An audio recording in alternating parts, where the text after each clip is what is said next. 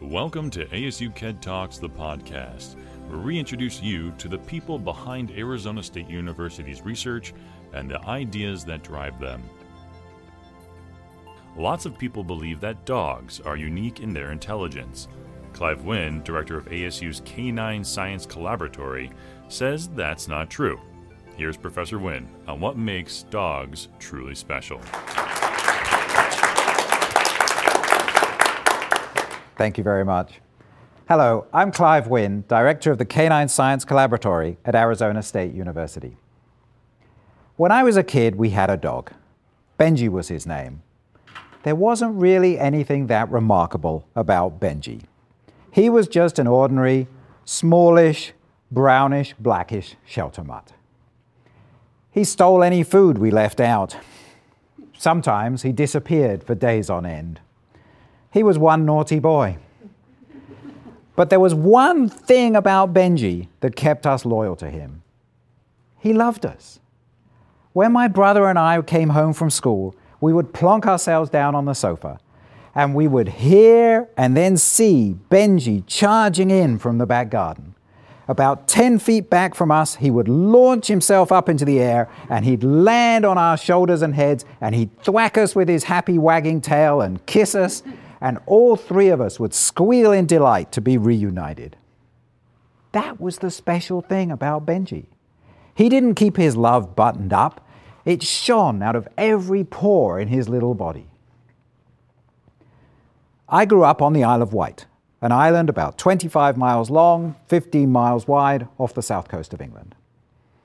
I went to college in London, and I got my PhD at Edinburgh University in Scotland. I was thrilled to find that there was such a thing as the scientific study of animal minds. What kinds of intelligence do different species have? How are they like us, and how are they different?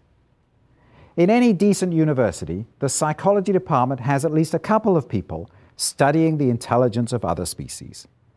Usually, the animals they study are pretty small. They have to fit into the space available. Animals like rats and pigeons.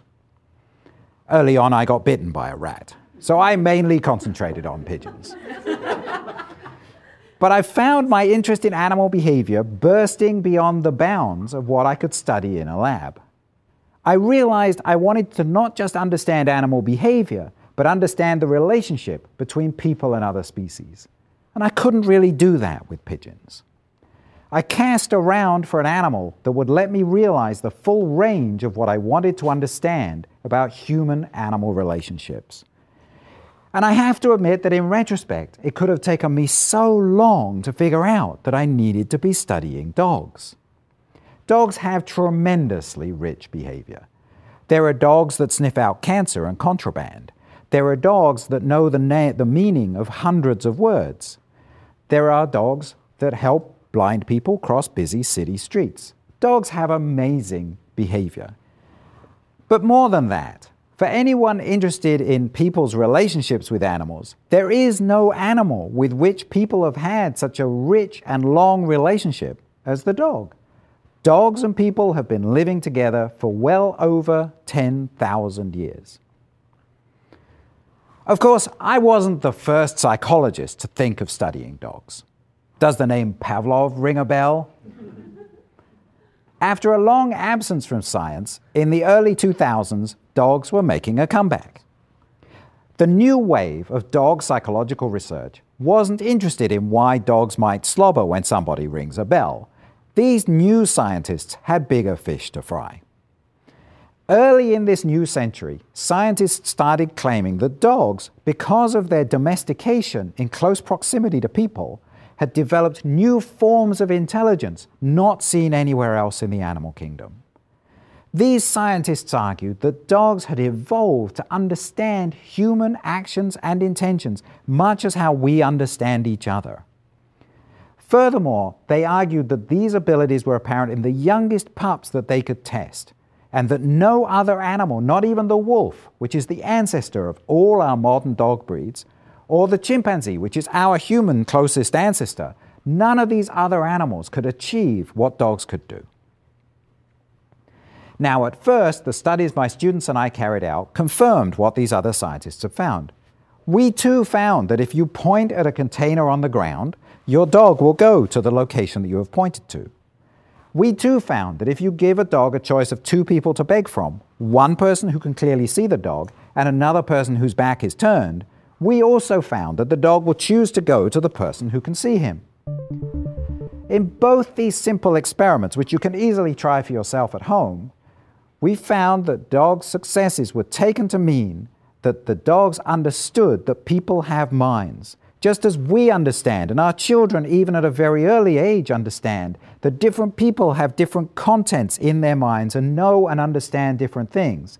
These experiments were taken to show that dogs, uniquely among all species, share this human ability to understand what other individuals have in their minds. Now, this made dogs completely unique among all the animals that have been tested. Our own view of the things that dogs can do began to change when we branched out from just testing people's pets. First, we were invited to Wolf Park in Indiana to test hand-reared wolves. Testing wolf behavior is tremendously important in this project if we want to understand what domestication has done to dogs, because all dogs are descended from wolves. To our very considerable surprise, the wolves at Wolf Park were every bit as good in these tests as anybody's dog that we had tested. At first, this was all very controversial, but gradually other research groups have confirmed that hand-reared wolves can be just as good at following human actions and intentions as are any dogs. So this showed that whatever dogs are doing, it was not something that was bred into them during domestication, because their wild relatives can do it too. Then people started studying more species, more diverse species, and there was quite considerable success with these other animals.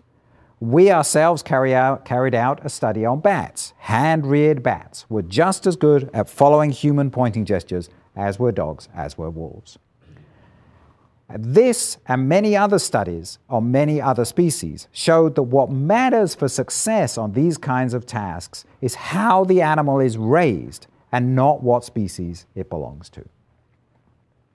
One other surprising early result that we found was that dogs living in animal shelters performed very poorly on these kinds of tasks. Even though we chose dogs at shelters that seemed very happy to be playing with us, not a single one was inclined to follow a simple human pointing gesture. And we were able to show that this wasn't anything to do with some kind of genetic defect in these dogs.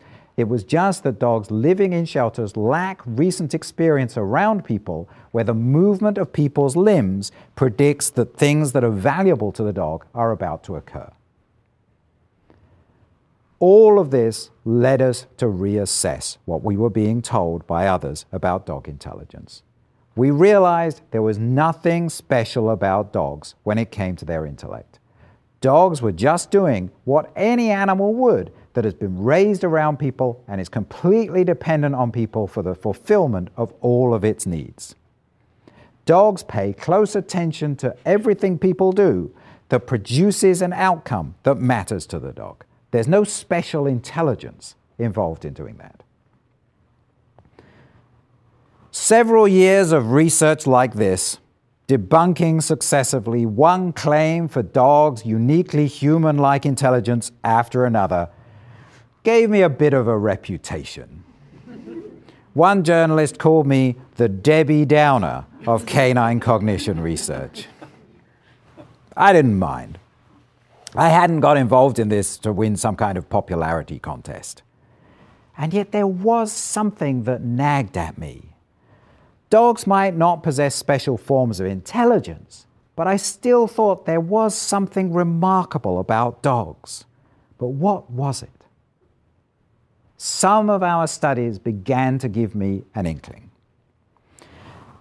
In one experiment, we gave dogs a choice between two people. One person provided treats, the other person just provided petting. Now, not surprisingly, if the person providing treats handed out the treats as quickly as she could, the dogs preferred to stay with the person who was handing out treats. But if the person handing out the treats slowed down even a little bit, the dogs started preferring to spend time with the person who was giving out pets and praise. Another study was one of the very simplest we ever attempted. We just had a person sit in a chair and we marked out a 1-meter circle around that chair, and then we let a familiar dog come into the room for 2 minutes, and we simply measured what portion of a 2-minute interval did the dog spend inside this 1-meter circle as close to the person as they could. And we went back out to Wolf Park in Indiana and we repeated this test with hand-reared wolves, and the person in the chair was a person who was very familiar to the wolves, a friend of the wolves.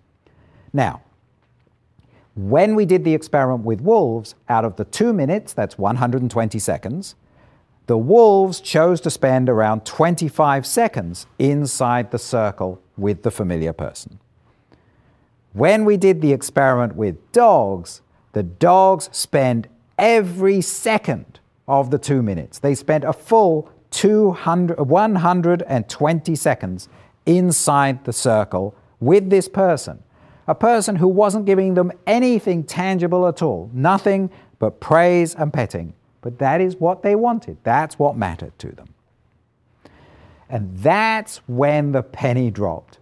In different ways, these studies show the exact same thing. And actually, we all know what's remarkable about dogs. Dogs have a tremendous capacity to form relationships with members of other species. I want to call this hypersociability. Now, a biologist might call it social promiscuity. But the truth is, we might as well call it love. Dogs have an exaggerated, ebullient capacity for love. Our very latest research is even uncovering the genes that underlie this exaggerated capacity for love in dogs. Sometimes I find it slightly embarrassing.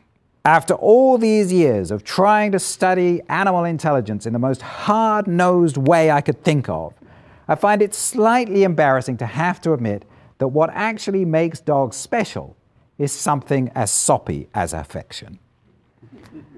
But I can live with that, because it's also tremendously emotionally satisfying to realize that what I experienced with Benji all those years ago was a real thing. It was the true essence of the dog-human relationship. I'm not suggesting that there aren't differences between dog love and human love. But what's so wonderful is that there's enough overlap that dogs and people can live together in a very rich and rewarding way. Dogs, for example, they don't actually run and get help when children fall down wells. Trust me, a research group in Canada actually carried out that experiment. It was mildly modified so that no children were harmed, but they did test whether dogs would try and get help when an important person appeared to be in difficulty, and they don't. Dogs find it easier to form new bonds than people do. They are more readily able and willing to move on to new relationships. And that's actually a very good thing. Abandoned dogs can be very happily rehomed. If the original story of Lassie, the book, which is the story of a dog that nearly died 3 times, struggling over hundreds of miles to get home to her original family, if that story were true, then the millions of adoptions of dogs from shelters, dogs most of whom had already lived in a human family, those wouldn't work out as well as they certainly do. Our current dog came to us after a year of living with another family. Recently, just as an experiment, I said the name I know that she had for that period of her life. I honestly wasn't sure how she'd react. Thyra, I said. Thyra? She didn't even look at me. And then I said the name that she enjoys in her life with us, and she came running towards me with the boundless love that characterizes her kind. Zephos? Zephos? Yay! There you are, sweetie! You're such a star. Thank you for listening to ASU KED Talks, the podcast, brought to you by ASU Knowledge Enterprise Development, also known as KED. KED advances research and innovation at Arizona State University. Remember to subscribe to hear more about ASU's research and discoveries, and visit us at research.asu.edu. If you'd like to let us know how we're doing, please leave us a review on iTunes. Until next time.